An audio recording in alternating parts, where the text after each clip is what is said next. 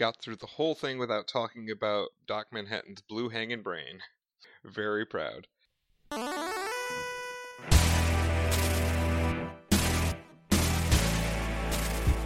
Who Watches the Ethicists?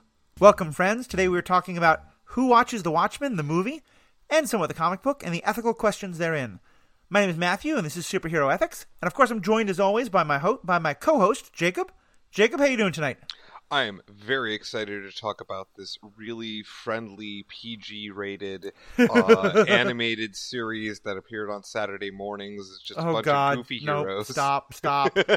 Yeah, we will put that in the show notes for those who want to torture themselves of a cartoon version of it's like an ad for a Saturday morning cartoon version of the Watchmen, in which Rorschach is great with animals and Dr. Manhattan has a bedtime.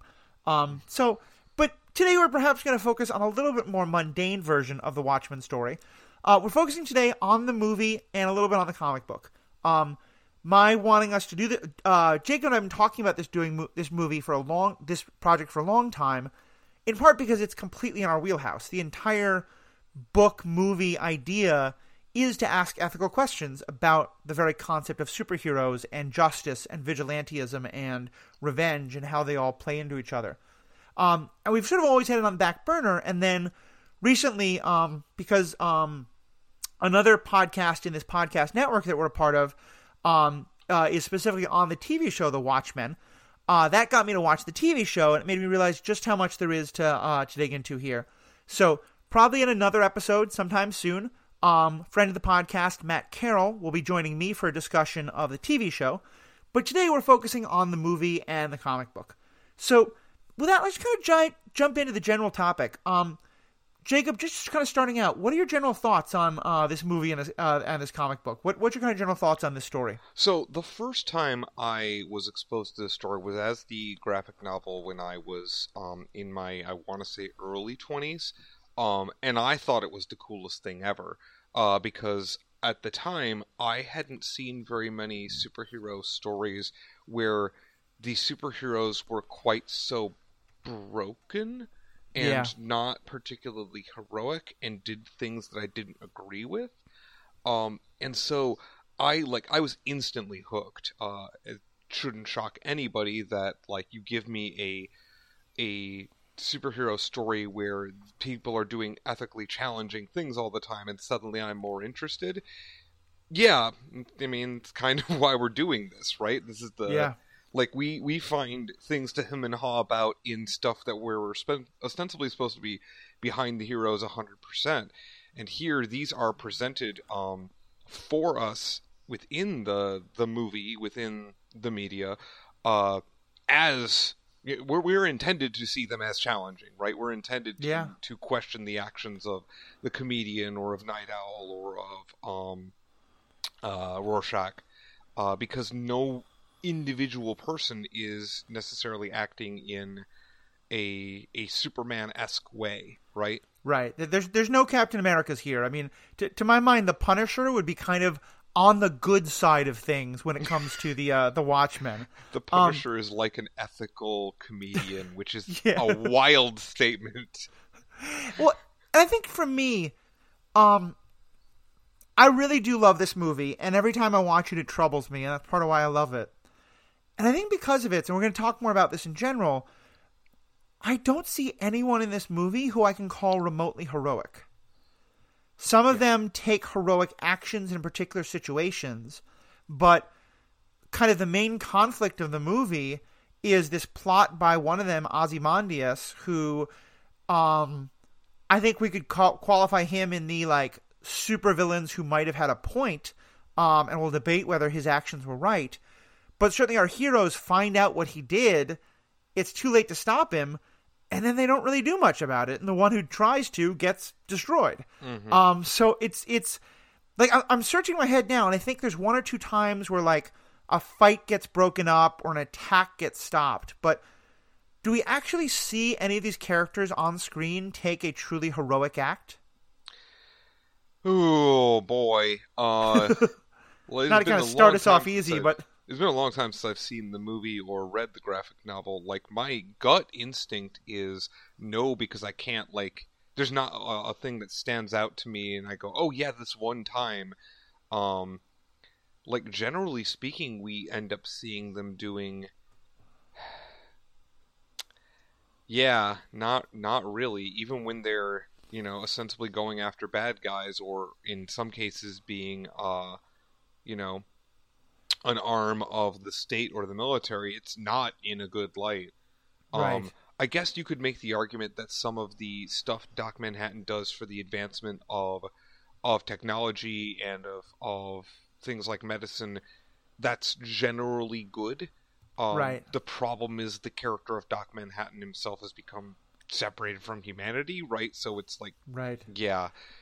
And even that's being an awesome scientist and Right. like researcher, but it's not like a superhero in the kind of way we talk about, Right, and I mean, the narrative would have us believe that what Ozymandias does is ostensibly heroic because what it does is it advances a cause that every hero wants, which is world peace, right? Right. But yeah, that's a very ends means discussion, right? Yeah. And we'll get into that. I will use this as a time to say, like, kind of one of my general thoughts about the movie itself. And I say this, for the most part, I'm going to avoid spoilers about the TV show, but I'll say one thing I really liked about the TV show is it takes the questions of the Watchmen and puts it in the modern day and kind of translates it into modern day issues. And I'm a big fan of things that do that. Like, one of my favorite examples is V for Vendetta. Mm-hmm. V for Vendetta was very significantly written during the Thatcher administration about the problems that the British government and society was dealing with under Thatcher. By the time they make the movies, it's 15 years later, and they make a conscious effort to sort of update the villains and update the situation. So much of this movie is predicated on the idea of the book and the movie is the Cold War is this incredibly intractable conflict that will almost assuredly lead to world destruction. And so that raises the question of, are Ozymandias' actions justifiable? But by the time the movie was made, the Cold War was over. I mean, by the time the graphic novel was made, the Cold War was over. It's a period piece. I thought it was written in the 80s themselves, or at least in the early 90s. Okay, well, in some ways that makes it even worse, but then I can't blame the movie necessarily. But I feel like to ask us, if you were to make it today and say, like, will the conflict with, name whatever boogeyman you want to name of our modern day be ever solved? Like, sure. But when the whole thing is set up as what crazy ethical extremes can we go to prevent the Holocaust of the Cold War, with the idea that, like, the Cold War Holocaust would be inevitable, when we've all lived through the Cold War and know that it's not, right. I guess to me that... I have a correction, sorry. You are correct. It first appeared in 1985. Cold War historians seem to somewhat consensus say that it ended in 91. Right. Although, like, it's not a real... whatever. Like, I mean, 85, though, was definitely the height of Reagan putting incredible pressure on the Soviets and people thinking World War III was a distinct possibility. Right.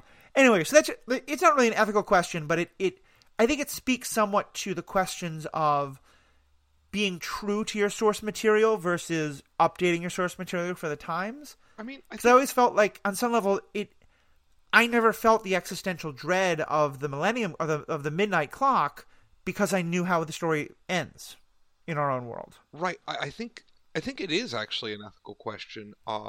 Because if you're gonna take a story, if you're gonna take an existing story and you're gonna present it to a modern audience, I feel like, and they did this somewhat because they changed a portion of Ozymandias' plan so that it would play better to a larger audience. If you're already going to change the narrative, I think that it makes more sense to make the conflict, make something that the people who are watching it now can connect to, so that it has the same impact of the original media. Yeah. Right? Like, I think it's sort of, and I'm not saying this as like a criticism of the people who made the movie, but like, it doesn't have the same effect if you're not taking the Cold War as something, and World War III as a realistic possibility. Yeah. It doesn't have the same bite, and so the narrative doesn't make as much sense. And all of these, like, honestly, a lot of the characters make less sense if you don't understand what it's trying to evoke.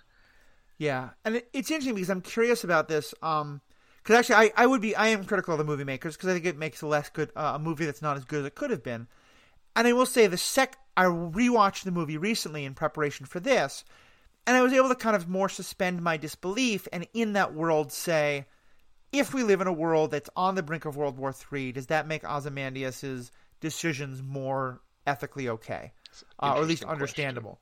Mm-hmm. Because I think the first time I watched it, that was my thought was, Ozymandias is acting as though he has to act or else there's no way to preserve the peace. And my reaction is, but we didn't need you, dude. Like, calm down.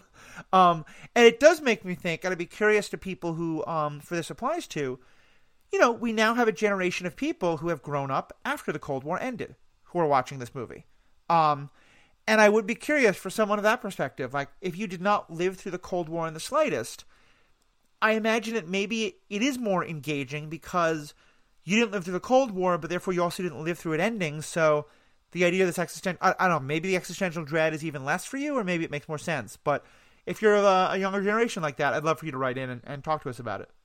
Yeah, it's something that I can't imagine it has the same impact if you didn't experience it, but I don't know for sure because I was young during the latter portion of it, but I did exist in the world.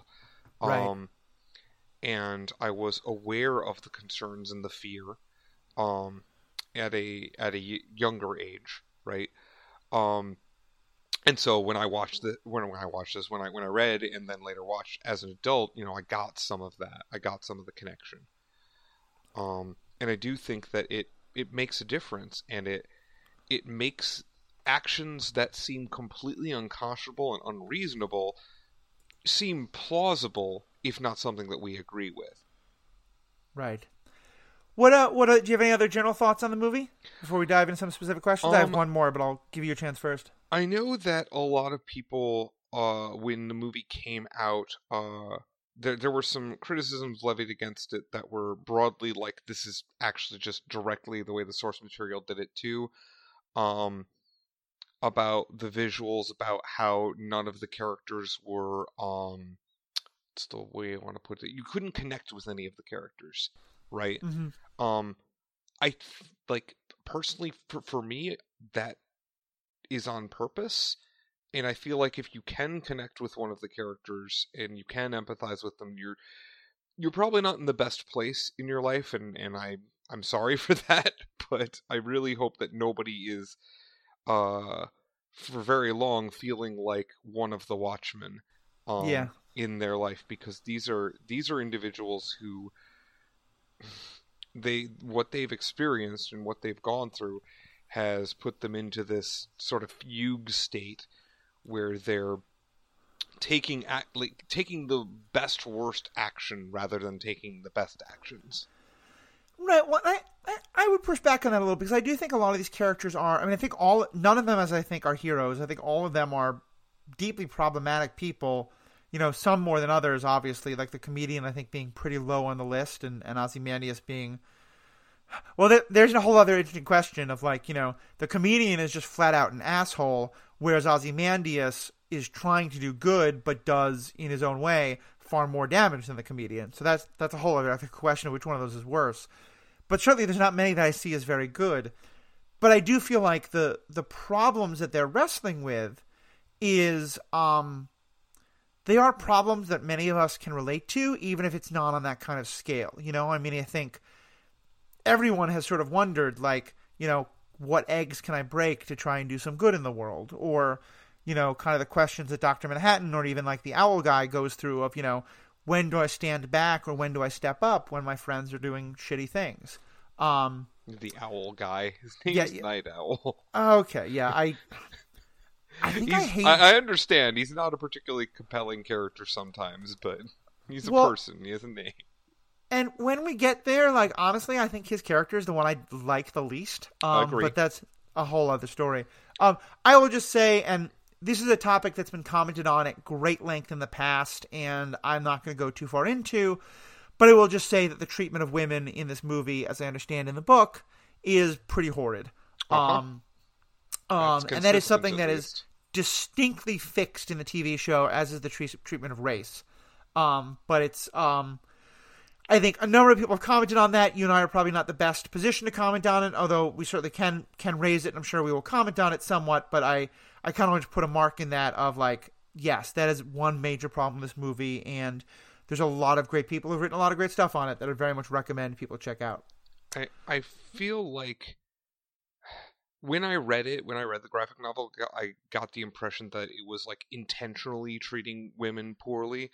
And, like, looking back on it, that's not the way to do it, even if you're going to try to do something like that to make a point. Yeah. And it, like, the movie just did not do anything to sort of course correct on that I can recall. It is very much on my mind now because of another property I just saw, which no spoilers for, but Birds of Prey is something that I think we'll be talking about at some point on this show, possibly with you, possibly with another guest, because it's one of the best superhero movies I've ever seen, or these comic book movies. I absolutely loved it. My partner and I know a number of other women I know have commented that its own way it might be the most feminist that they've seen, and certainly the most girl power that they've seen. And the only thing that's relevant to this specifically is the movie makes a very conscious choice that when women are being treated badly, it lets you know that that's happening, but it doesn't, like, make the trauma entertaining. Right. And that's, I think, something distinctly, and again, it's not that Watchmen is much worse than most other movies of the time, but when there's an act of sexual violence happening, that it happens in a very graphic way, in a way that's shot to be, almost in that kind of, like, enticing of, like, erotic violence kind of nonsense. It's exploitative, and it's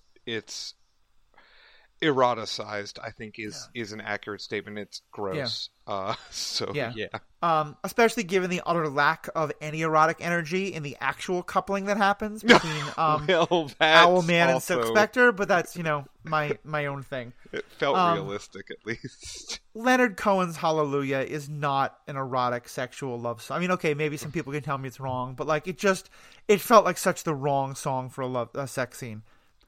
Anyway, my editorial comments aside, let's get back to ethics questions.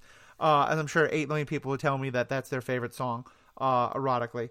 Erotically? I'm just saying, like, this is the internet, If sure Leonard Cohen's Hallelujah is the song that does it for you, God bless you, I still think it's weird in a movie. Yeah, I'm not going to yuck anybody's yum, I guess. So. Yeah. Or their not. kink is not my kink, and their kink is weird. Anyway. Wait, that doesn't sound like you. Getting back to the actual topic, now that we've lost any hope of parents letting their kids listen to this. Oh yeah, that's definitely happening. Let's start with what I think is kind of the there's probably 3 or 4 major ethical questions that this show raises, that this movie raises in the book.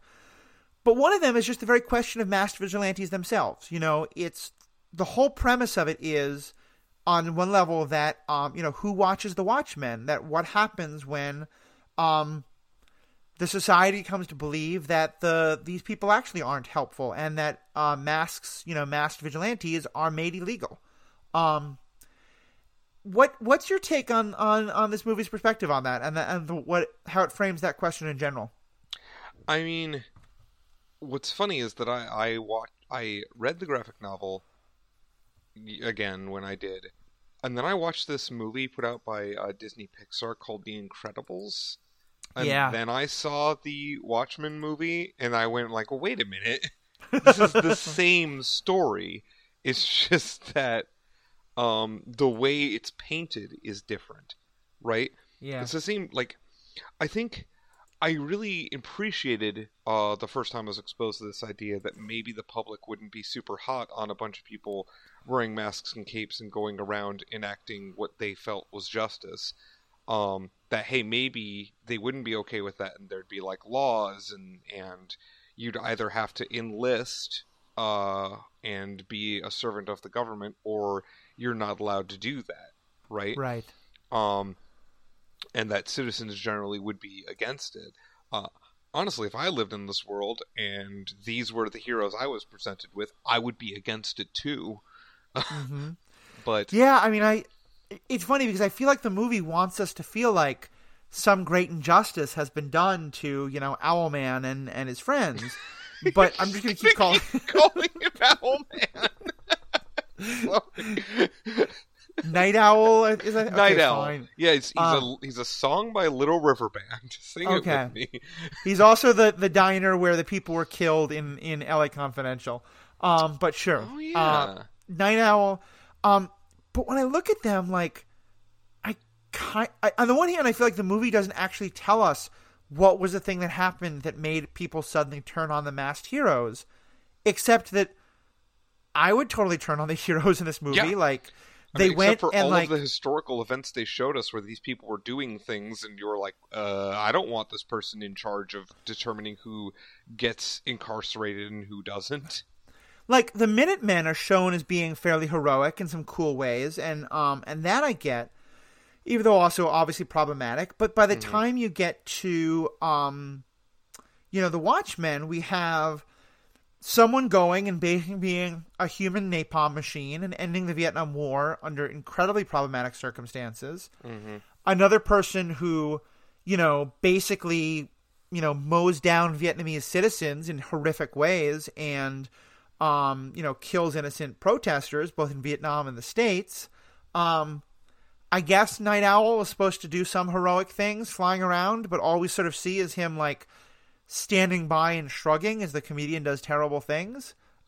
He was ostensibly supposed to be, like, the moral compass / Batman type character. Wow, he's bad at that.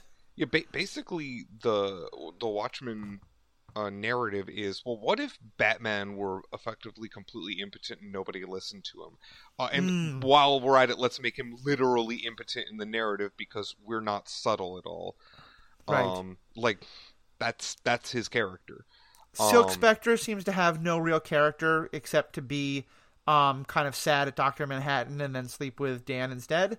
But yeah that whole thing is upsetting for many reasons. But, like, overall, I feel like, and maybe this is, if this is the point of the story, then I think it's a good one, is, I think part of what it's saying is that, like, just because a person puts on a mask does not mean that they stop having all the human foibles that any other person would have. And that, in some ways, it's really dangerous to put on a mask because you could get someone like the comedian who has this, incredibly inflated sense of entitlement and of, personal worth. And that if, someone, doesn't treat him like the hero that he thinks he is, he's just going to shoot him. Yeah. So kind of what's your, I feel like we sort of ask the ethical question of masked vigilantes, good or bad, all the time on this show. Yep. What's your take on sort of this story's, twist on that question? I mean, I think that this particular story, as you said, it tries to paint it as they're good, but now these people have been handcuffed and you should feel sorry for them. And yet I come out of it thinking more than ever, no, this is bad. We would never want this in the real world. Right. And because at the end of, I almost said the catchphrase, because those people, they're still people, right? And it's challenging to have one person have that much power without any oversight.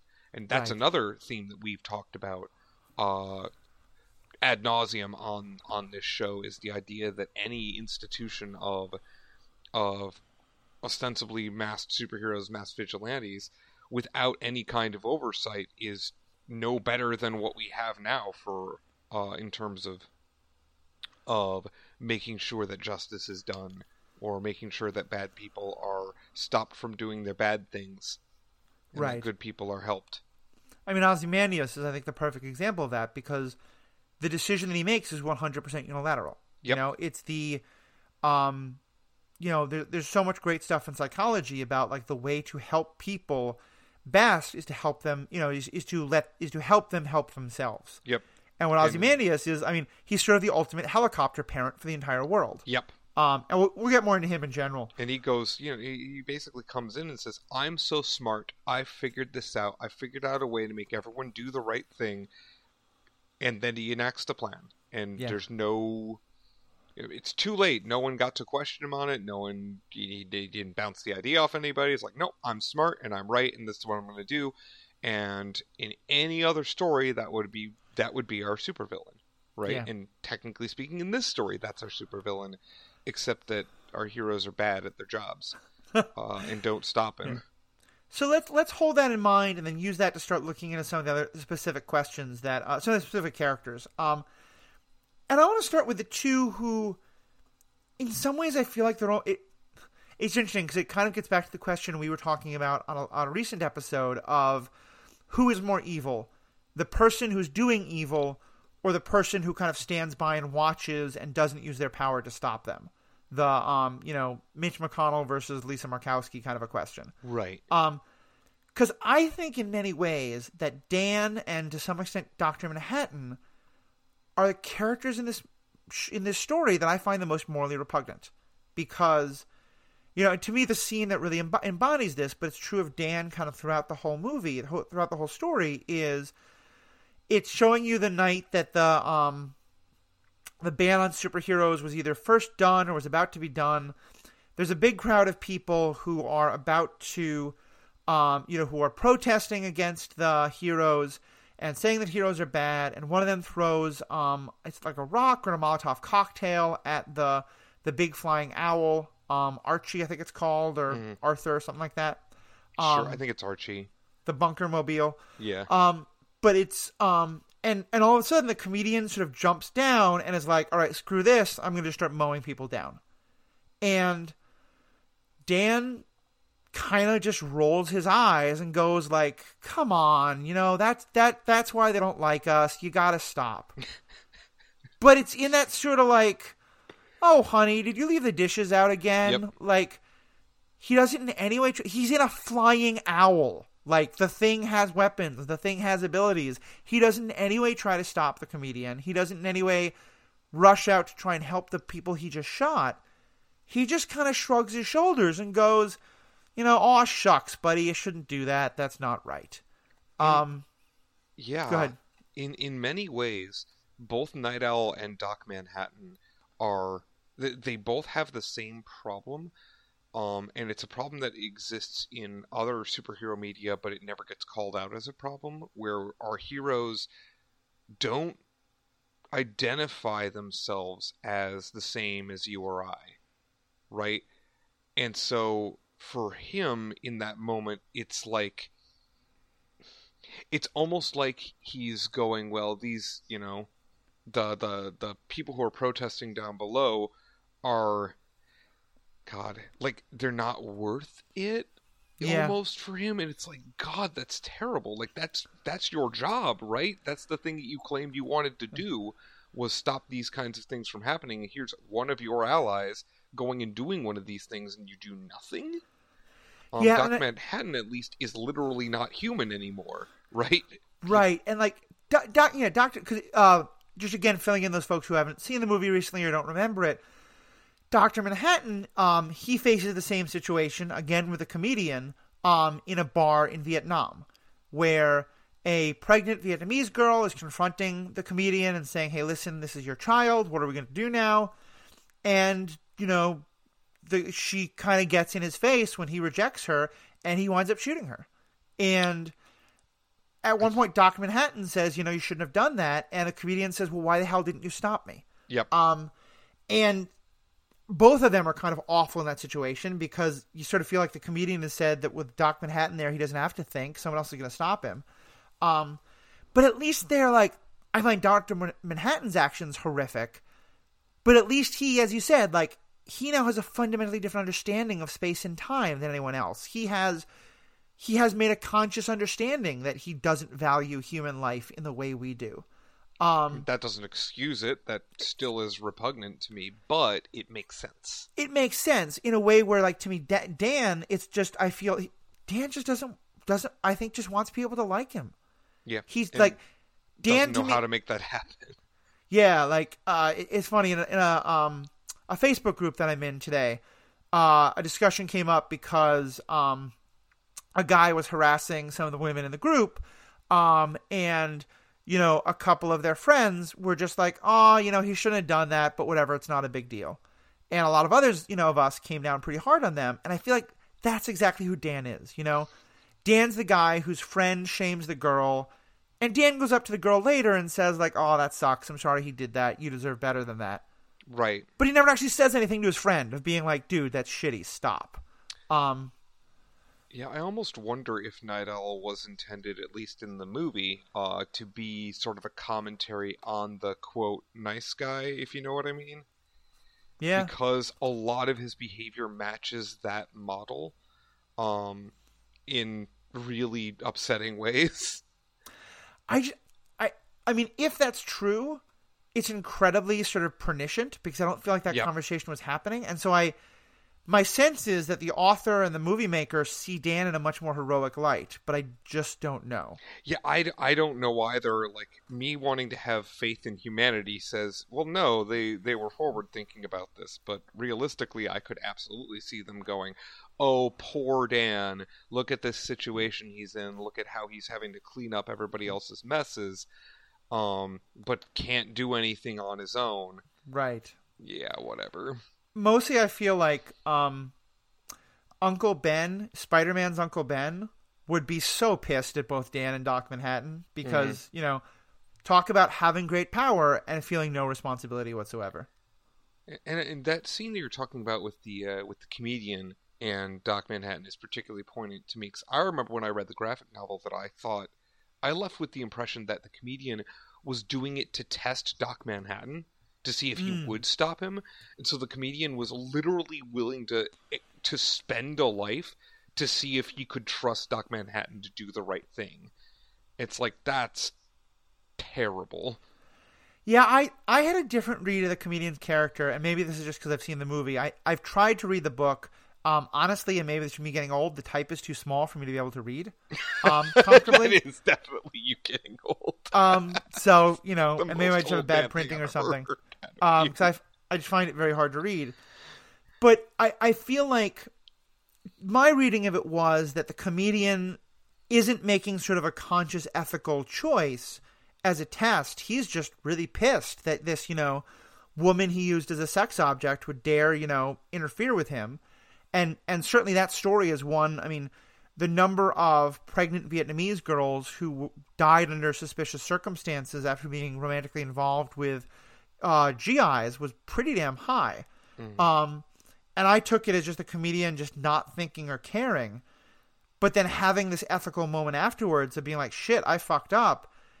And then as a not wanting to take responsibility, looking at Doc Manhattan and thinking like, why didn't you stop me? And maybe even some level of if Doc Manhattan is here, I don't have to think about it, So I think he's probably aware of Doc Manhattan and hoping Doc Manhattan stops him is certainly a possibility. I don't think it's a conscious test, though. There's two different reads of the comedian's character, I think, broadly speaking, and I think it's basically impossible to figure out which side he's actually in, because if the comedian's actions are all intentional and with purpose, rather than reactionary, then you get this sort of character that's like the Joker, but if the Joker thought that he was a hero, right? And I do find that character idea more fascinating, so I tend to go that way with it, which again, he's still the worst, but if you sort of fast forwarding, I guess, to the end, when we find out why the comedian died, he was the only one of them willing, well, I guess only one of two of them willing to, in my opinion, do the right thing. Right. Yeah, no, I think that makes a lot of sense. Yeah, but there's an interesting idea there that the comedian and Rorschach are both ones who want to stop Ozymandias, even though those two are presented as, I think with good reason, two of the more morally bankrupt characters in this universe. Although I don't think there is a morally rich character among the Also true. Also true. Maybe Ozymandias' cat thing. I don't know. I mean, well, and this goes back to the other thing, Silk Spectre, sort of. Although it more feels like women don't have any agency in this world, and thus don't get to be... If she had more of a character, maybe I would know for sure, but... Right. And it's funny, because we're slamming on this movie hard. I do love this movie in a lot of ways, because I feel like there's something very insightful about how morally broken all these characters are. But it's not... There's not many heroes. Let's going past just the cowardice part. Do you have anything else to say about Mr. Hooters, or can we put? I hate him so much. I'm gonna come up with nicknames for him. Mr. Hooters. Okay, that's his name now. He's Mr. Hooters. He does everything owl themed because, except he wouldn't even make good fried chicken. But anyway, he does secretly get off on it, so that's in the fiction. Yeah. God, it's just so pathetic. I do like the storyline of him connecting with like the heroes who went before him, and the idea of like the multi-generational hero squad. I think is interesting, and I think is. And I wonder if this is. I feel like there's a very subtle story told in the movie, and I wonder if the comic book brings it out more. Which is like the 1940s when the Minutemen got started were at least in perception wise a much simpler ethical time, and the attempted rape by the comedian of Miss Jupiter kind of I think points out that it was not as ethically simple as we think it was, but that certainly it was like in that time it was easier to be a hero because the people believed that everything was nice and morally black and white and right and wrong and. It was much more the time that Rorschach would have been happy. Right. But that by the time the second wave of Minutemen came along, who I realize in the story are never actually referred to as the Watchmen, like in the world. That's just the title of the book. That part of it's supposed to reflect the fact that like from the 60s to the 80s, the world became so much more morally gray and that there wasn't really a room for heroes in that same kind of way. Does that kind of fit your understanding, or does the book have a very different read? No, that's about right. So, like, the one broad thing I think that could be said about the narrative as a whole is that as the world gets more complicated and more interconnected, our heroes have a harder time figuring out what the right thing is, and then a lot of them fly off the rails about what the right thing is, in different ways, and some of them, who like the comedian who was around back then, ends up just going off the deep end. But it's like, how do I want to put this? It's the story itself sort of presents these characters in an environment that they're not suited to. Yeah. And there's a very real, and this is this is part of why I like it, but it's something I struggle with. There's this intentionality to the brokenness of the characters that makes me feel like a lot of it is intended to evoke the feelings that it does, rather than intended to be treated as media that I'm happy to watch, if that makes sense. Yeah. Like, I feel like I'm not supposed to like it. Yeah, I mean, I think that's very true. I think there's definitely a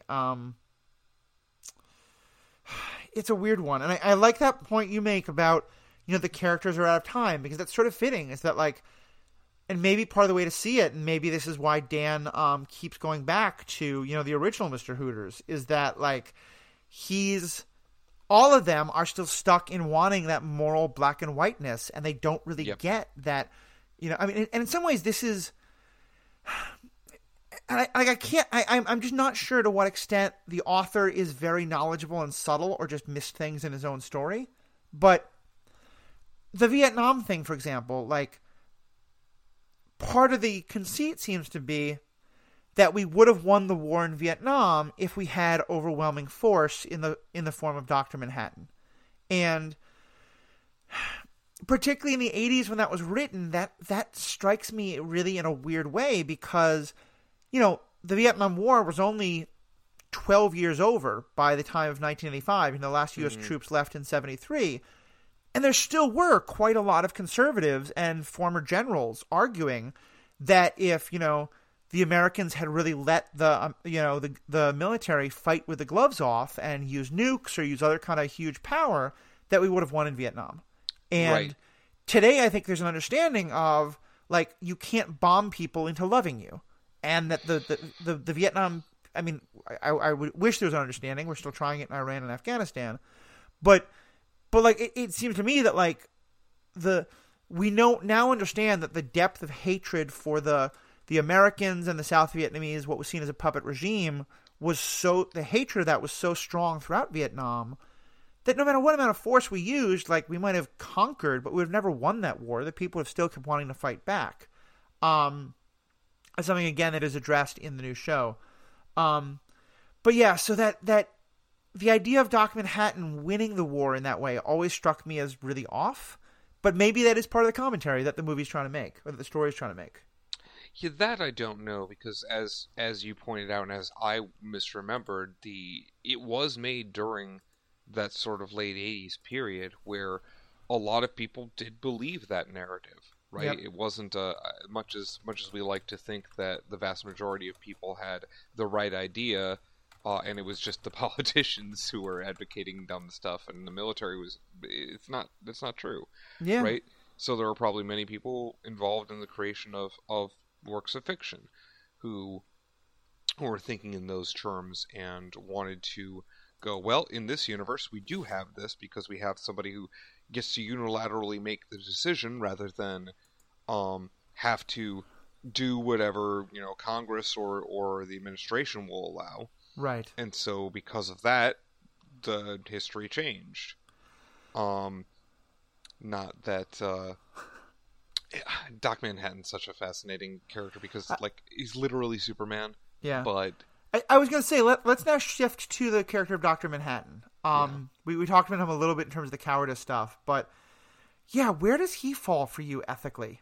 This sort of weird, person is literally no longer human and now has an understanding of time and space that is so fundamentally different than ours that the kind of moral concerns of our world just don't connect with him. Yeah, the problem of Dr. Manhattan is that his capacity and his understanding of how the world works is from a very macrocosmic perspective. Right? He sees the whole universe as a system, right, that needs to function a certain way. And this gets worse the farther the character goes, the farther into the character's story you go, as his understanding continues to expand and evolve, and he gets less and less and less human and has fewer connections. And so I want to apply the same rules and codes of ethics to his actions as I would to anybody else. But I also kind of have to concede that he doesn't understand that anymore. He doesn't see things that way. And so, like, interestingly, I feel like from his perspective, the decisions he's making are correct and are ethically sound. But they're completely baffling and repugnant to us, because we're evaluating him as humans would do. And I think they are, like, repugnant. I'm not saying that he's ethically or morally good. Right. More that he thinks he is.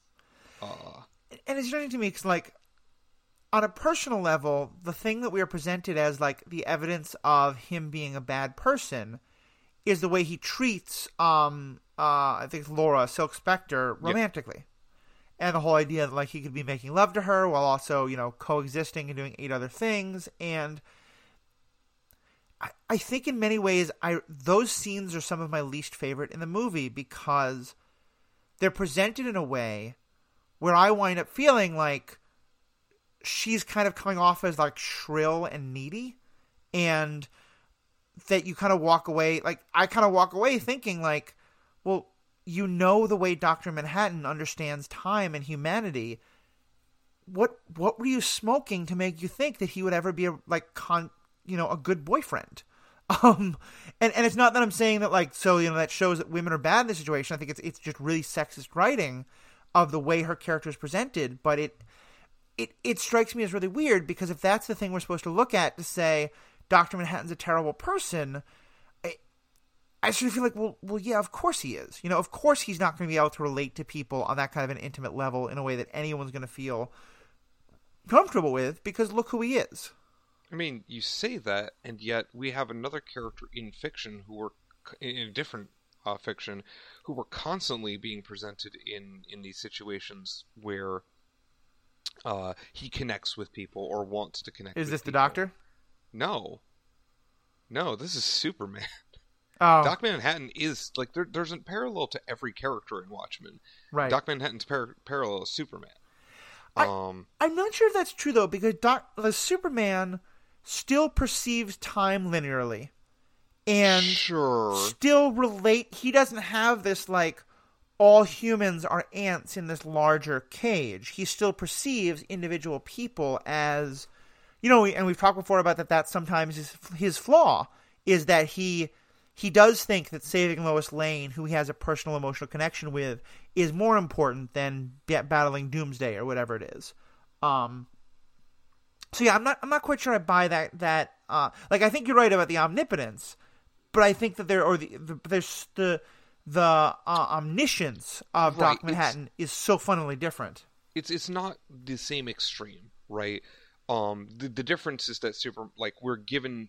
The problem is that the conceit is that Superman can connect with you or I.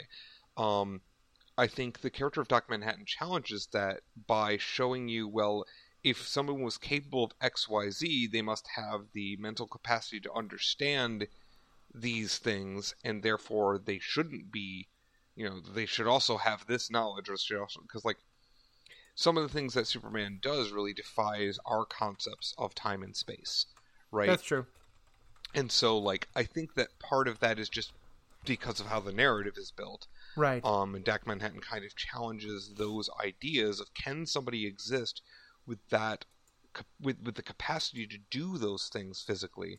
And Doc Manhattan is more of an extreme, right? Because he could just, like, rearrange matter at will or whatever the fuck. I don't know. Like, right. He's clearly just, like, he's there as, like, a god character. Not like God, but like someone whose capacity for action is effectively limitless. Right. And, like, how does that interact with our world? As it turns out, it doesn't interact very well with our world at all. And the story was that when they had the connection, like, Doc Manhattan was, there was interest there. And so I could absolutely, I guess I saw that scene slightly differently, because I saw it as she got into this relationship, and they changed, as people do over time, but he changed into something so alien compared to what she had originally connected with.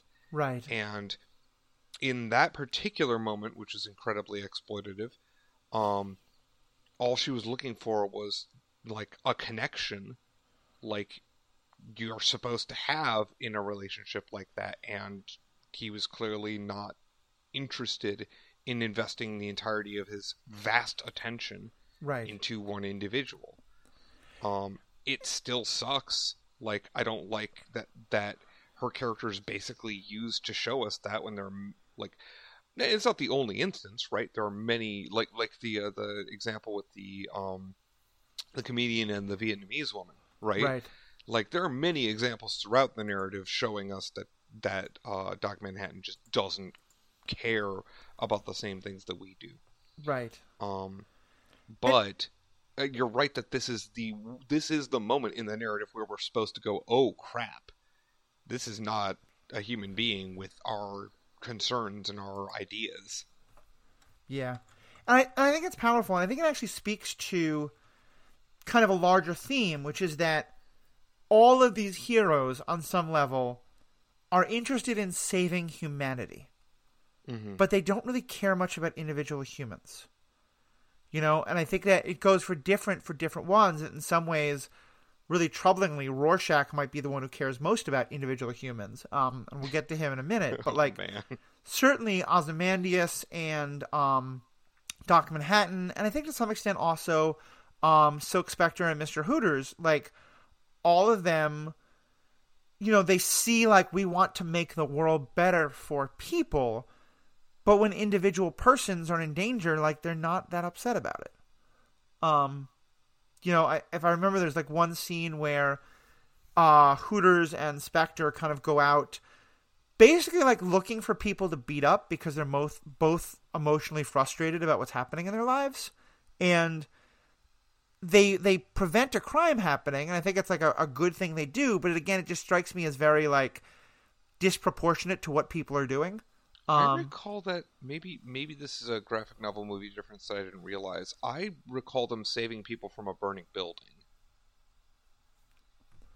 You may be right. I thought... I recall that, and that is like technically actually a heroic thing.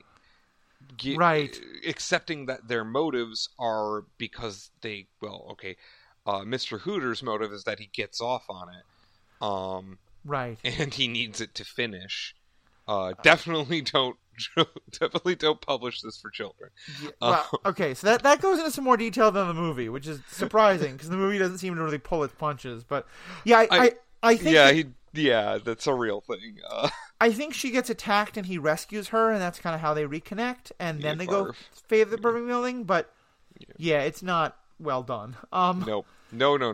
So anyway, it's like the characters have this idea in their head about what it is to be a hero and what heroes are supposed to do, but they're like reading from a like generalized guide, and it's like, yep, I care about this, and missing the point. Yeah. Right?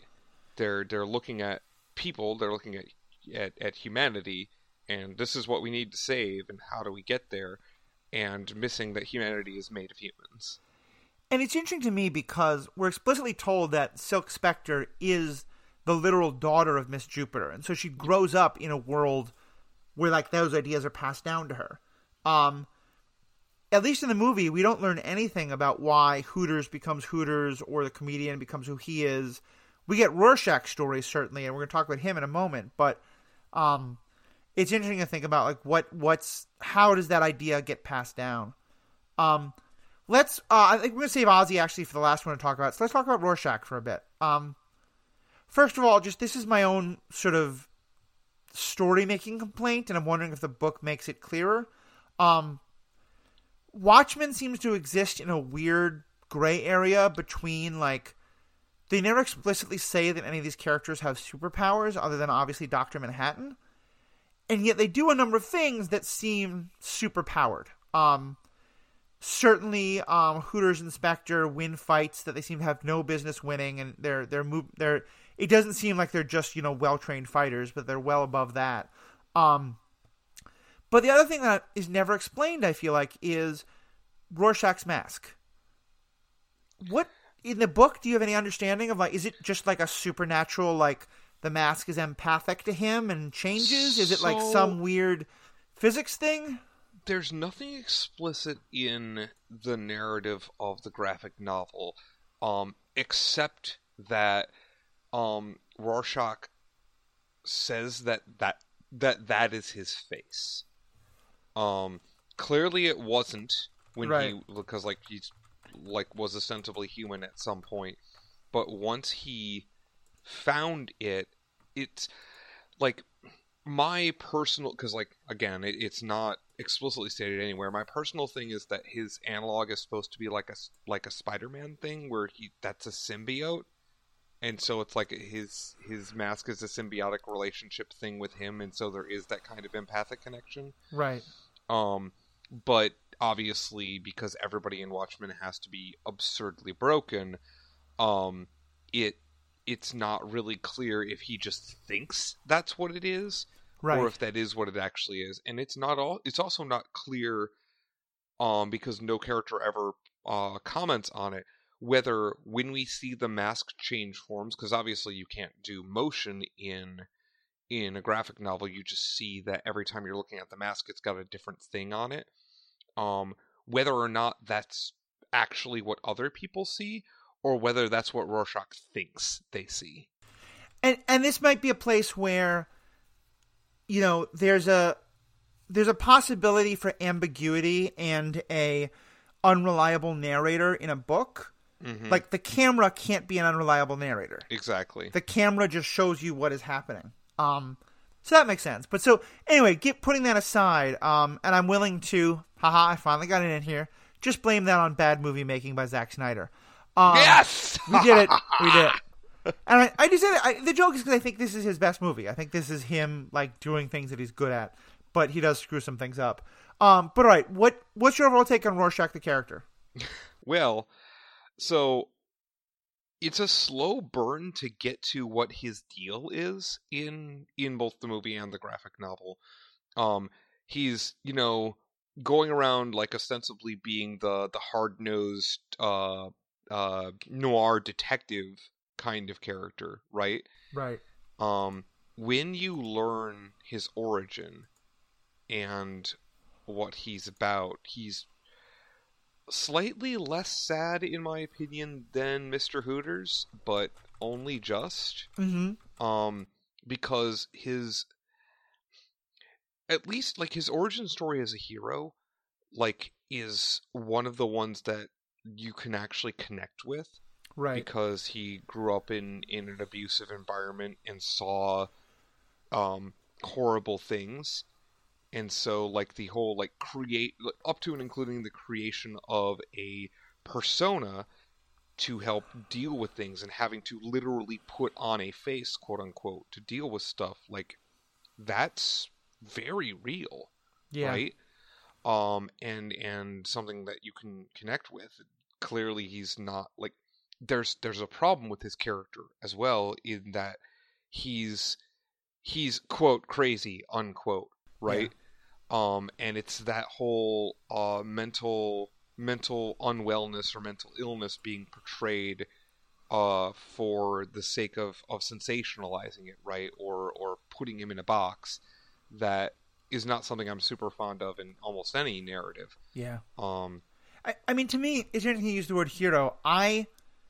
To me, Rorschach is someone straight out of a Batman's villains rogue gallery. Yes. Because to me, he's not a hero. He is... But he thinks he is. Right. I mean, he's incredibly racist. He's incredibly sexist. He's incredibly moralistic in deeply problematic ways. And he, looks at people in, his whole idea is that he hates moral grayness. And he sees the world in very clear black and white ideas. And he's willing to throw under the bus anyone who does not match his ideas of moral and sexual and ethical purity. And to me, that's all the markings of a complete and utter villain. But a villain who, like you said, you can see the path of how his background led to him being who he is. But it's that, like you said, it's that Batman mental illness. Bad things happened to him, and then he went crazy, and now he is who he is. Right. It's the "and then he went crazy" part that's just like it never plays for me.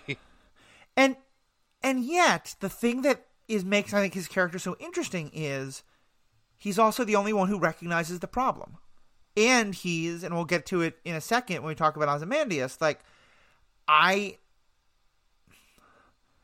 as much as I disagree with him on so many things, I feel like he's it's true. He is the only one who's willing to stand up and say no to Ozymandias and say, it's not okay to let you get away with this. Right. Does that seem fitting for him, or does that seem weird for you with him? Oh, no, it definitely seems fitting for him because his character is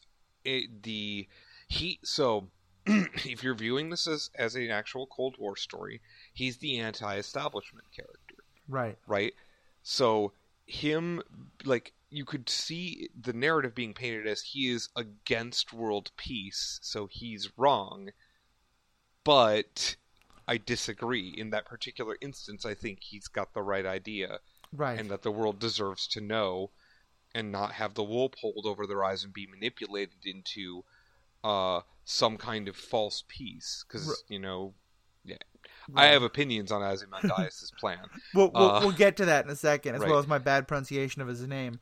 But, you can see you could see somebody making a narrative, right, where they say, well, Rorschach is this repugnant, clearly not right person because they are willing to abandon world peace just because of some inconvenient truth.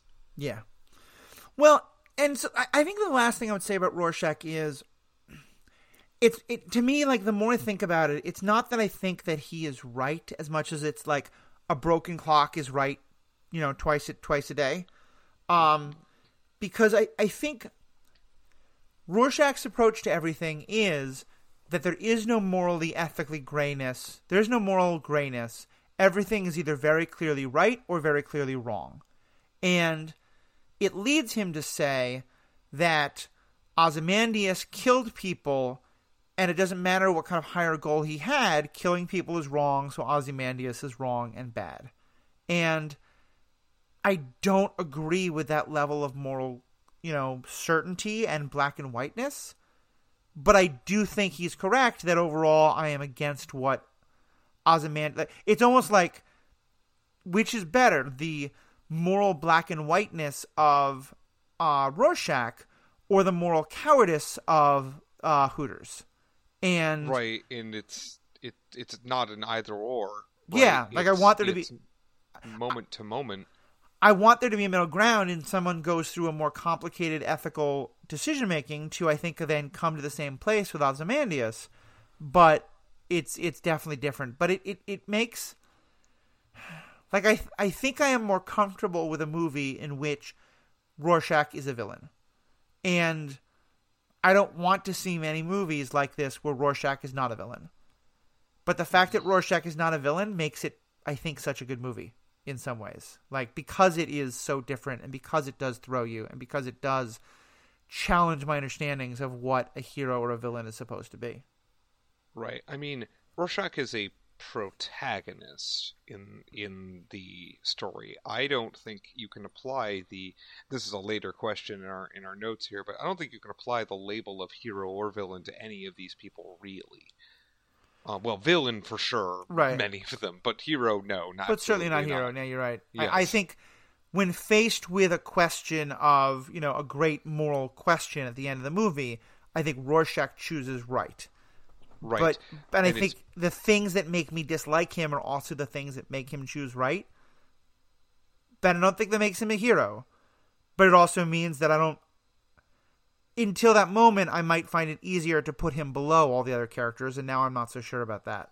Right. You can't have somebody who's a moral absolutist type character, who you don't occasionally agree with outside of some, like, literal bizarro circumstance, like literally the character Bizarro who everything is opposite, right?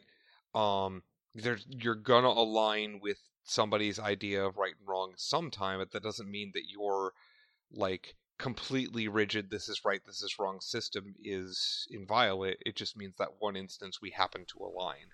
Right. So let's talk about Ozzy. Yeah. What's your take on what he does here? Well, he bit the head off of a bat during a concert, and I'm not really okay with that. But then he went on to become a cheesy reality star as a dad, so who knows? Yeah. Ozymandias, not Osborne. Ozymandias, so yes. Ozzy, as you say, he's actually the reason I ended up enjoying the Watchmen story as much as I did. Because he's a character that throughout the story, he's held up as this, like, very fine, upstanding person, always, like, out to do the right thing and advance the greatest good and doing, stuff for charity or whatever. And at the end of it, he's got his supervillain monitor set up, right? And watching the world and doing the thing and being like, hey, like, he monologues about his evil plan, right? His quote-unquote evil plan. Right. And there's a moment, and I think they kept it in the movie. I hope they did, because it's, like, one of the best, where they have that exchange with him, right? Where they're all like, you've got to be stopped. When is this happening? And he's all like, are you kidding me? It happened like 5 seconds ago, or 5 minutes ago, or whatever. It's like, too late. Like, that itself was a really nice twist on the idiotic part of that, the comic villain monologue. The subversion of that particular trope, I appreciated a lot. But then also this idea that because Ozymandias, I think, is a perfect example of our villain with a point thing. Right. Right? I don't agree with his point, but it makes his character more interesting because his objective of world peace is laudable, right? Like ending conflict between humans is laudable. In the graphic novel, he does this by convincing human beings that they're not alone in the universe, right? And that for me was the big miss of the movie, was changing that only because they thought that a giant squid landing in Central Park wouldn't play. So, well, let me ask you there, because again, I haven't seen it, but like I said, I've seen the way that incident is played in the TV show, because in the TV show it is like they reference back what happened in the book, and it's a giant squid and not just Dr. Manhattan bombs. And the perception there is that it's not a like existential, we're not alone in the universe. It's there's an existential threat greater than any that humanity could imagine, and so we have to come together to fight it. And whether it's a giant squid or Dr. Manhattan is immaterial.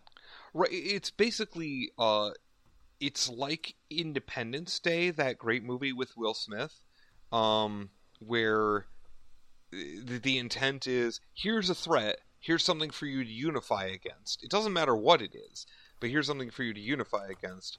I always felt the narrative should be, hey, here's Doc Manhattan. Why aren't we all trying to stop Doc Manhattan? Yeah. But, yeah, that's neither here nor there, I guess. But yeah, like, the central thing is supposed to be, here's something to unify around, and then the world just sort of falls in line, I guess. Which, that part of it is the part I really have to suspend my disbelief and really stretch what I believe can really happen. So let's divide this into two different questions, because I think it's important to separate them. The first question let's make, do we think Ozymandias is right that this would work? And then the second one I think is, if we assume that would work, is it morally justified? I think it's a great way to frame this discussion. So let's just start with, and I will say I think it's interesting, and I actually want to look up, when did Ender's Game, the book, come out? Do you know? I think it's later than this. And I ask because 1985. So interesting, the same time. Same year. Yeah, I'm wondering if it was kind of. So the reason I ask is because for anyone who hasn't read Ender's Game, it's not the point of anything, but it starts with the same general conceit. It's a conceit that Robert Heinlein talked about. I mean, it's not unique in the science fiction, but that once humanity encounters an existential outside threat, humanity will utterly unify. And because they realize like their petty problems are not as important in comparison to the larger threat. And, there is historical evidence for this, that a lot of like times, small pieces of a nation become unified to fight some outside threat, and people try to manipulate that. But one of the points that Ender's Game, the movie, makes that I really like is that the minute people start to think the existential threat is defeated, the whole system will fall apart and everybody will go back to fighting each other again. And I guess where I'm going at is that on some fundamental level, I don't think Ozzy is right. I don't think that having this kind of existential threat would bring, look at the United States and the Soviet Union against Nazi Germany. They worked together, but they still hated each other, and they were constantly sniping at each other and constantly finding ways to see who would have more advantage in the post-war world.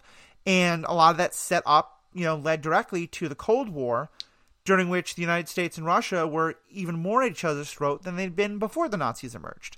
So yeah, I kind of feel like Ozzy's central conceit is wrong. But what's your take there? So I kind of would go one step further. I think that the conceit... So, I agree with you, but I actually disagree with the idea that it would ever work even initially. I think that there's probably some alliances that would form and some more working, short-term working together would happen. Right. But in terms of, actually unifying all of the different world governments and whatnot under one banner, nope. That is a pie in the sky idea, and like just dropping a squid in Central Park ain't gonna do nothing. Yeah. And I will say again for the TV show, and again, apologies, minor spoilers, but this is all over the trailers. One thing you see in the TV show is that like Ozzy is still like occasionally dropping like squid that are small enough to be harmless, but still in a like, nope, they're still out there kind of a way. As though this one thing wasn't enough. Yeah, he's like continuing the plan, right, to make sure that everyone stays in fear of this ever-present threat. Yeah. No, I think that's, and I think the one way something like this could work is if it became multi-generational. You know, if you kept it up long enough that you had numerous generations who grew up not knowing that they were supposed to hate other people on their own planet because the hatred of the people outside the planet was supposed to be so strong, then I could kind of buy it.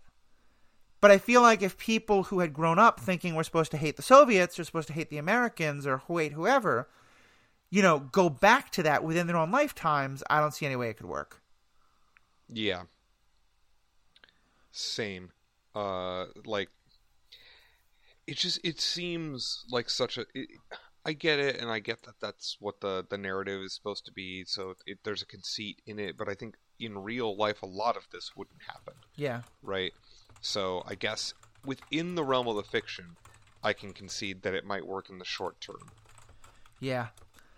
So having said that, let's now change the focus and say, let's assume that it works. Let's assume that there is a very real chance of nuclear war, and that doing this thing and sacrificing millions of people completely arbitrarily does prevent the chance of nuclear war for a significant amount of time. Does that make it okay? Ugh. So, here's the issue. Like, if an extinction level event, right, is a certainty, sure. Now suddenly it's a numbers thing. Right. Right? And if you're looking at it from a very macro perspective of how do we save the most lives, right?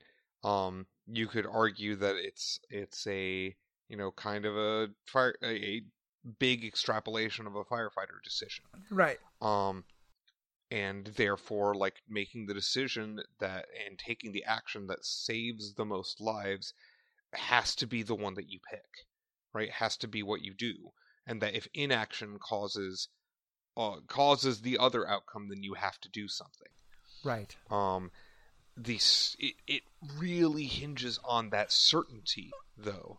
Mm-hmm. And I don't like. For me, it doesn't feel as though when it happens that the apocalypse is like seriously nigh.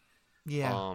That it is more of he thinks it'll happen eventually, and is trying to get out way ahead of it. Yeah. Even though there's a person who can like literally stop it if he wants to. Yeah, and that's the other weird thing is because like Ozymandias actively removes Dr. Manhattan from being able to, you know, tries to get him to go to Mars and sort of run away from the planet. And yep. I think there's something, I think the conceit is supposed to be that Dr. Manhattan has lost his interest in humanity and thus would not stop it the way he might have 20 or 30 years ago. Is that your understanding of how it's going? Yeah. Yeah, basically the like that has to exist in order to make Ozymandias' motivations make any sense. Right. Because otherwise he could just say, "Hey Doc, can you like make sure this doesn't ever happen?" Right. Cool. Like disarm literally every nuclear warhead by clicking your fingers because you can do that. Mm-hmm.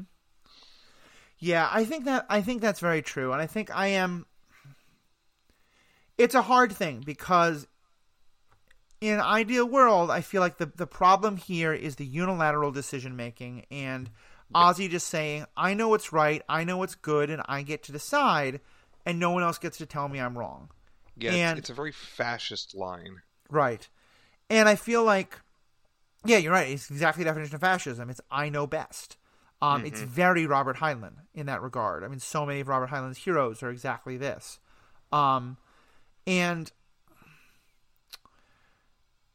I feel like part of the issue is that Ozzy is presented clearly as having such a huge ego, and that there's no way to get that out of the equation. You know, that there's no way to say, like, when you have an ego that big, of course you feel like, you know, your way is the only way to do things, and humanity needs you. And this goes way back to the conversation we had about the character of Jace in the Magic the Gathering story, but I feel like I am always going to be scared of the character, especially the white male kind of, you know, put upon character who says, I know best, and if people just listen to what I say and think, even if there's a big, you know, sacrifice to be made, the world would be better.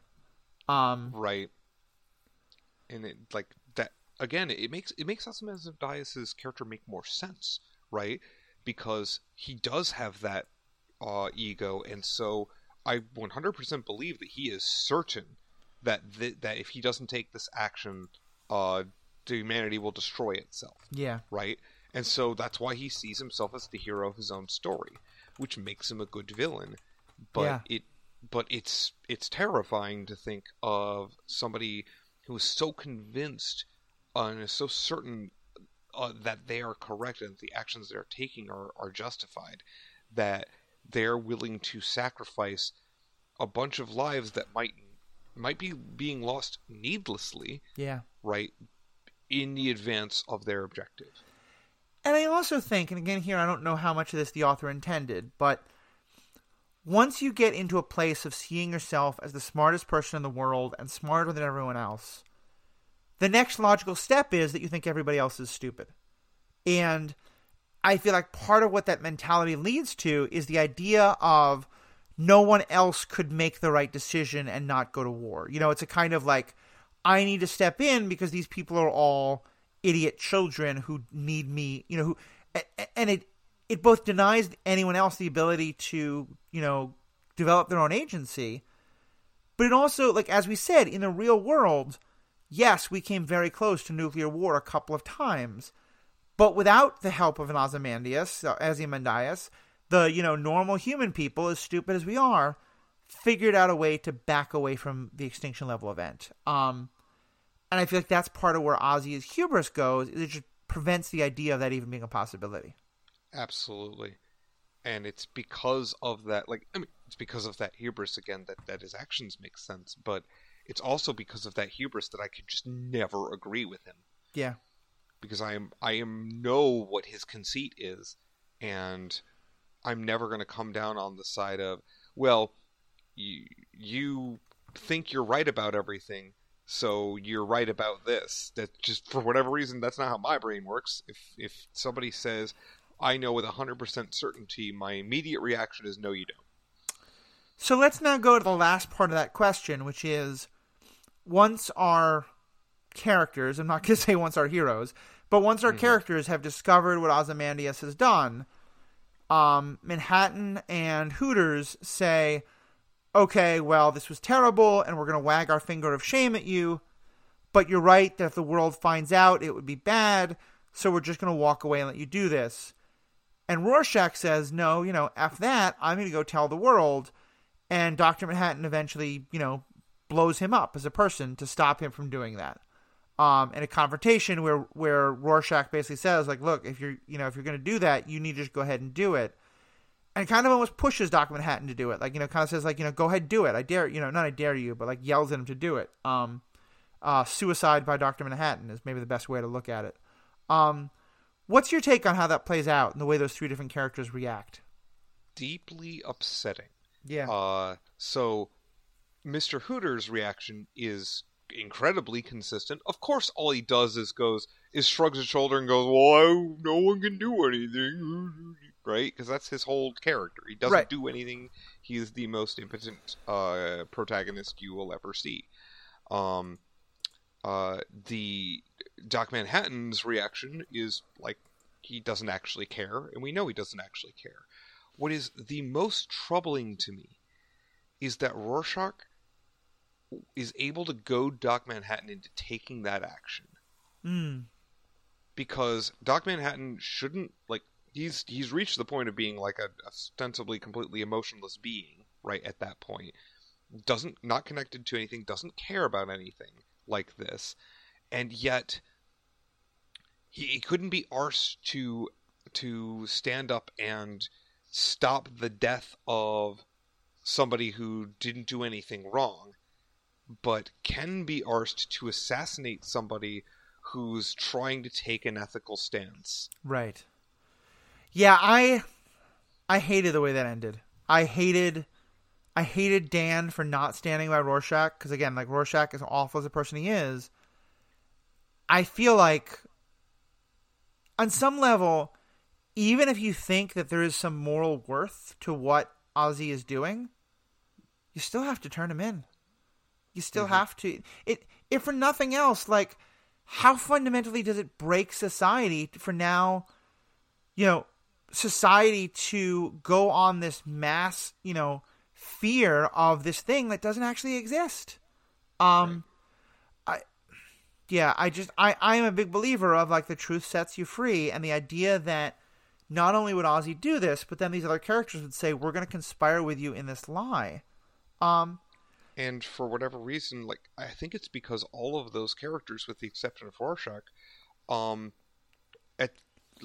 their core precept is based in authoritarianism. Yeah, I think that's true. And Rorschach, being, again, the anti-establishment character, is the only one that speaks up and then gets silenced. Right. Because you don't question the big dad. And he gets silenced in a way, like you said, it is so violent compared to... Yep.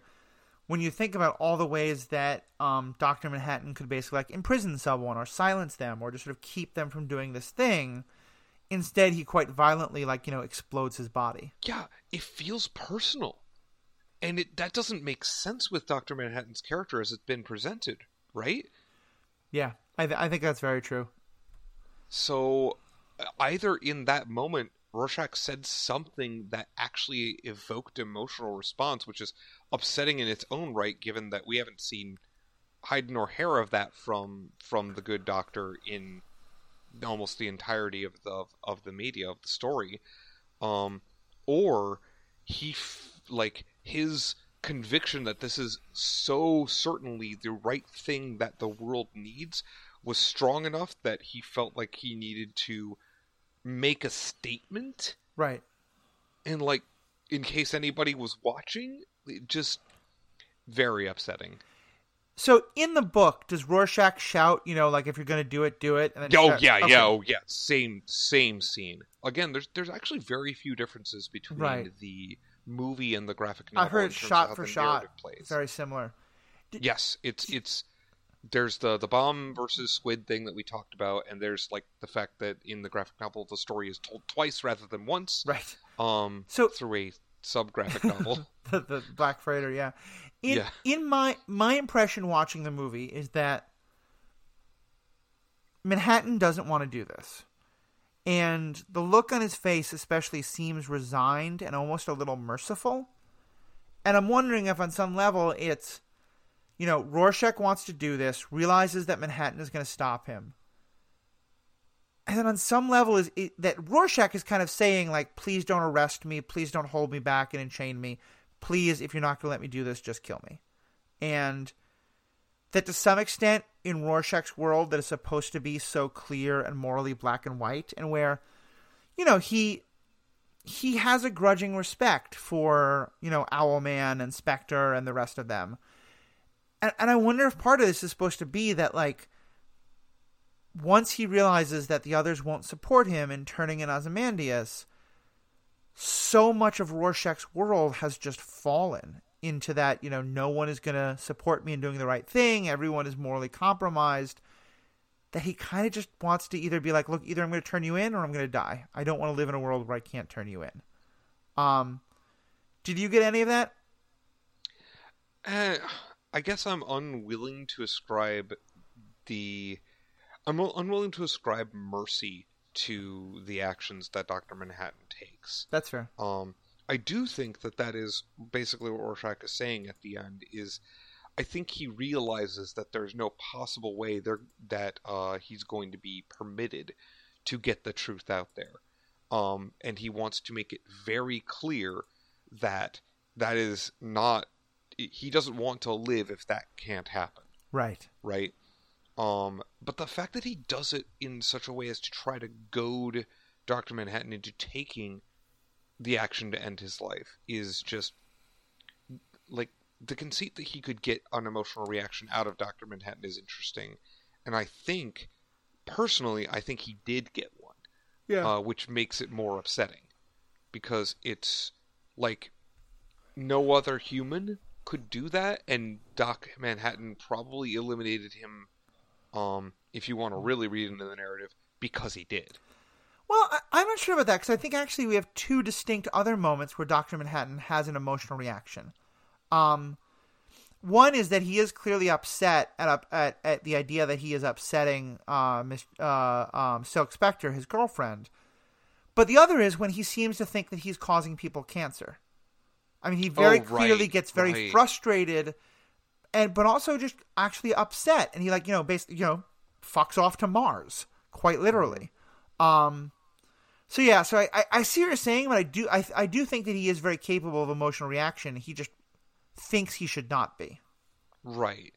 He doesn't see the value, and it's the honestly pretty toxic masculine concept, right, that if you're very, very smart, you can be like a Vulcan and contain your emotions because they don't serve you. Yeah, I think the Vulcan comparison is very apt.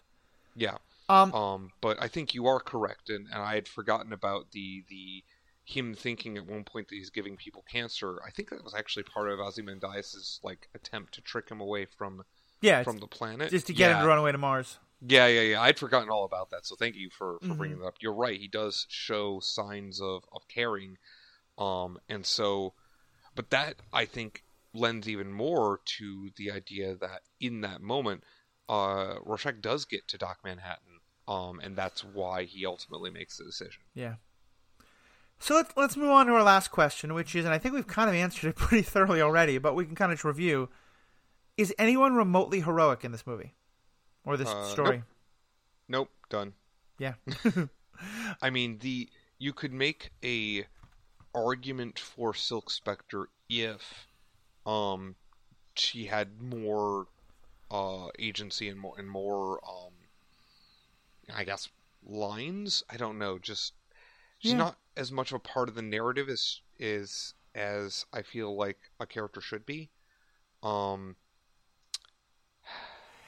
I mean, I think that's the thing. Is I think you become a hero through acting on your moral agency, and she just never does that. It's what's most frustrating with her character. Like, I think there is nothing she does that is not morally good. It's not that she does anything where you're like, ooh, that was terrible of her. Unlike every other character where we see, like, Mr. Hooters doing, like, through inaction, allowing evil to happen, right? And they're like, I don't remember us seeing anything like that with Silk Spectre. Yeah, I think that's very true. But yeah, beyond her, like, Rorschach is morally interesting in some ways, but pretty much an asshole. Comedian is terrible. Hooters is just morally, a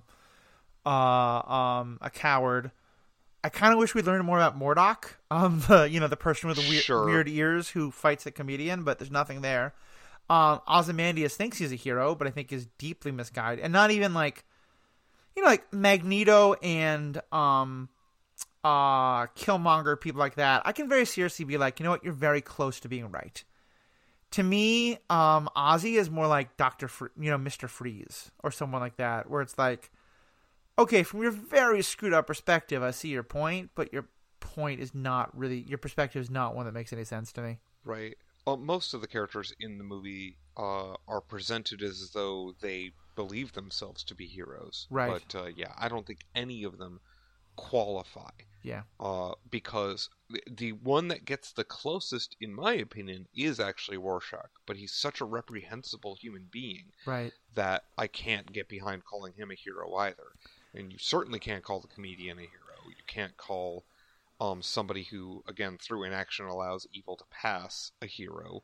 Mm-hmm. As you mentioned very rightly earlier, there are multiple moments. The one that you talk about with the protest is the big one, where he could do something and doesn't, Yeah. because that would make his life harder, basically. And he's just unwilling to overcome that inertia, but apparently really wants to think of himself as a hero anyway. Yeah. And I think that's, especially with Rorschach, to go back, I wonder also how much of this is our changed understanding, because not that I ever think this was a good thing, but in the 80s, it was often the thing of like, introduce someone as a villain, but then give them a sympathetic story, and now they're not a villain anymore because you understand them. And now at least I think with someone like Rorschach, we can say like, the horrible upbringing he has explains why he is the way he is, but it doesn't excuse it. And I think that distinction was one that people were not making at the time this was made.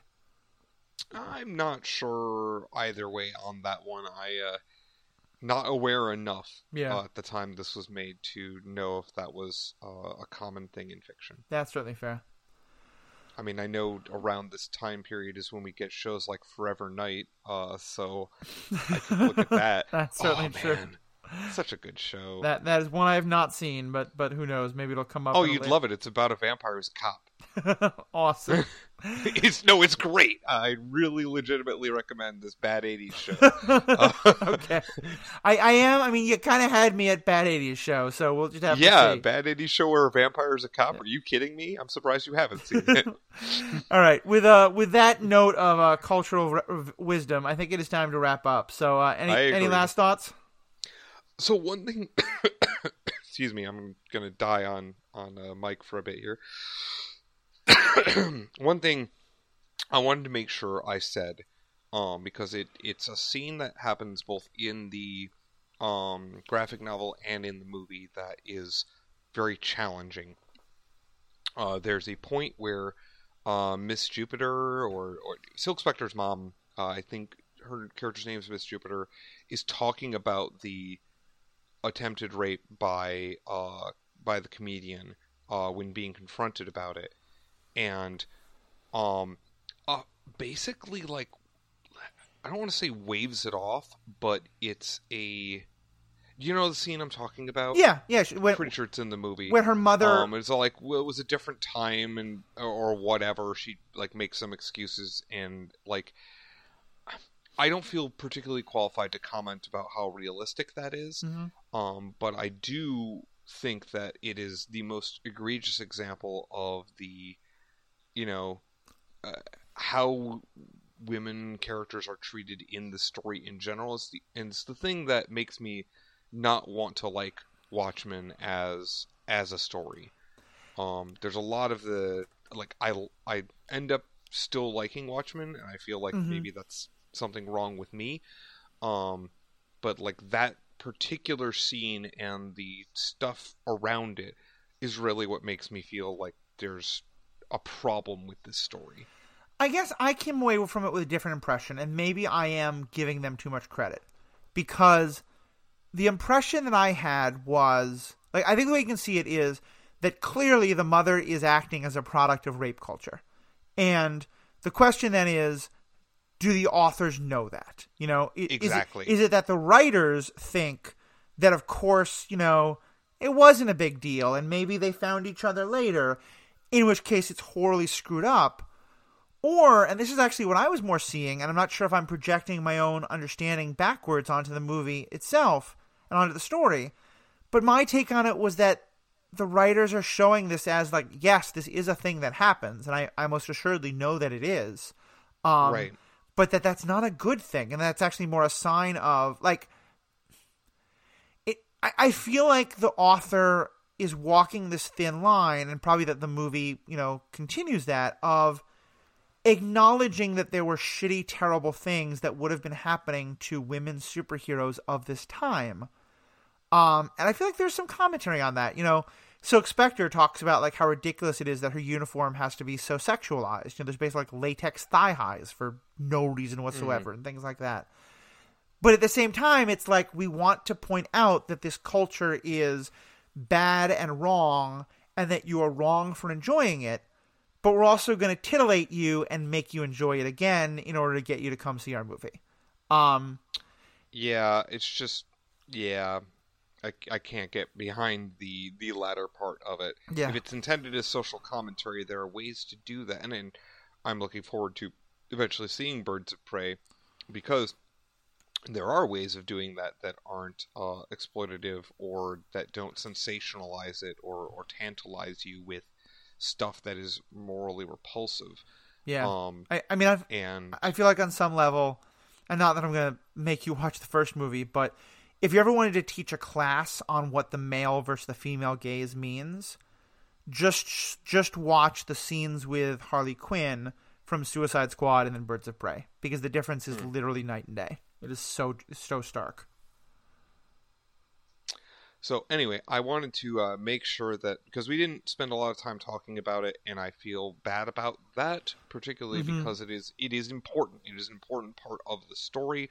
It is given multiple story beats, and ultimately comes down on something else that's deeply upsetting, which does fit the rest of the. Yeah. So like, I guess it fits in, but not in ways that are comfortable. Yeah. No, I think that's very well put. And I think, as always, dear listeners, we've been wrestling with some pretty heady questions. As you can tell, I think we're pretty it's a kind of like, it's a good uncomfort. Like I think I've mentioned before, one of my favorite quotes is that, like, things should comfort the afflicted and afflict the comfortable. And this feels like a time where that's what's happening, is that we're sort of being pressed to step outside our normal ethical worlds and question things in new ways. This is what I love, and I want to hear from more of you.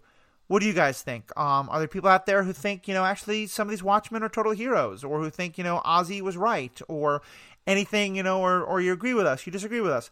Let us know. You can find us on Facebook, on Twitter, on Gmail, all at Superhero Ethics. On Facebook, we have both a page and a group.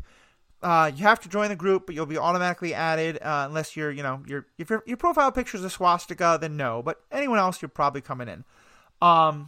Confederate flag probably also out, but you get my point. But find us in any of those. Continue the conversation. Let us know what you think. As mentioned briefly, this podcast is part of the Stranded Panda Podcast Network, in which, if you enjoy the kind of deep dive into a particular property, you can find that with so many genre things. We currently have podcasts about the MCU verse, the DC on-screen verse, one entirely on the Watchmen TV show, and then ones that I'm personally involved with on the Star Wars universe and the Orville universe. So check some of those out. Please, if you like what we do, we'd love to have your support on Patreon. It's a great way to help us, keep the lights on and keep doing what we're doing. We'd love for you to write a 5-star review, tell other people what we're doing, help get the word out.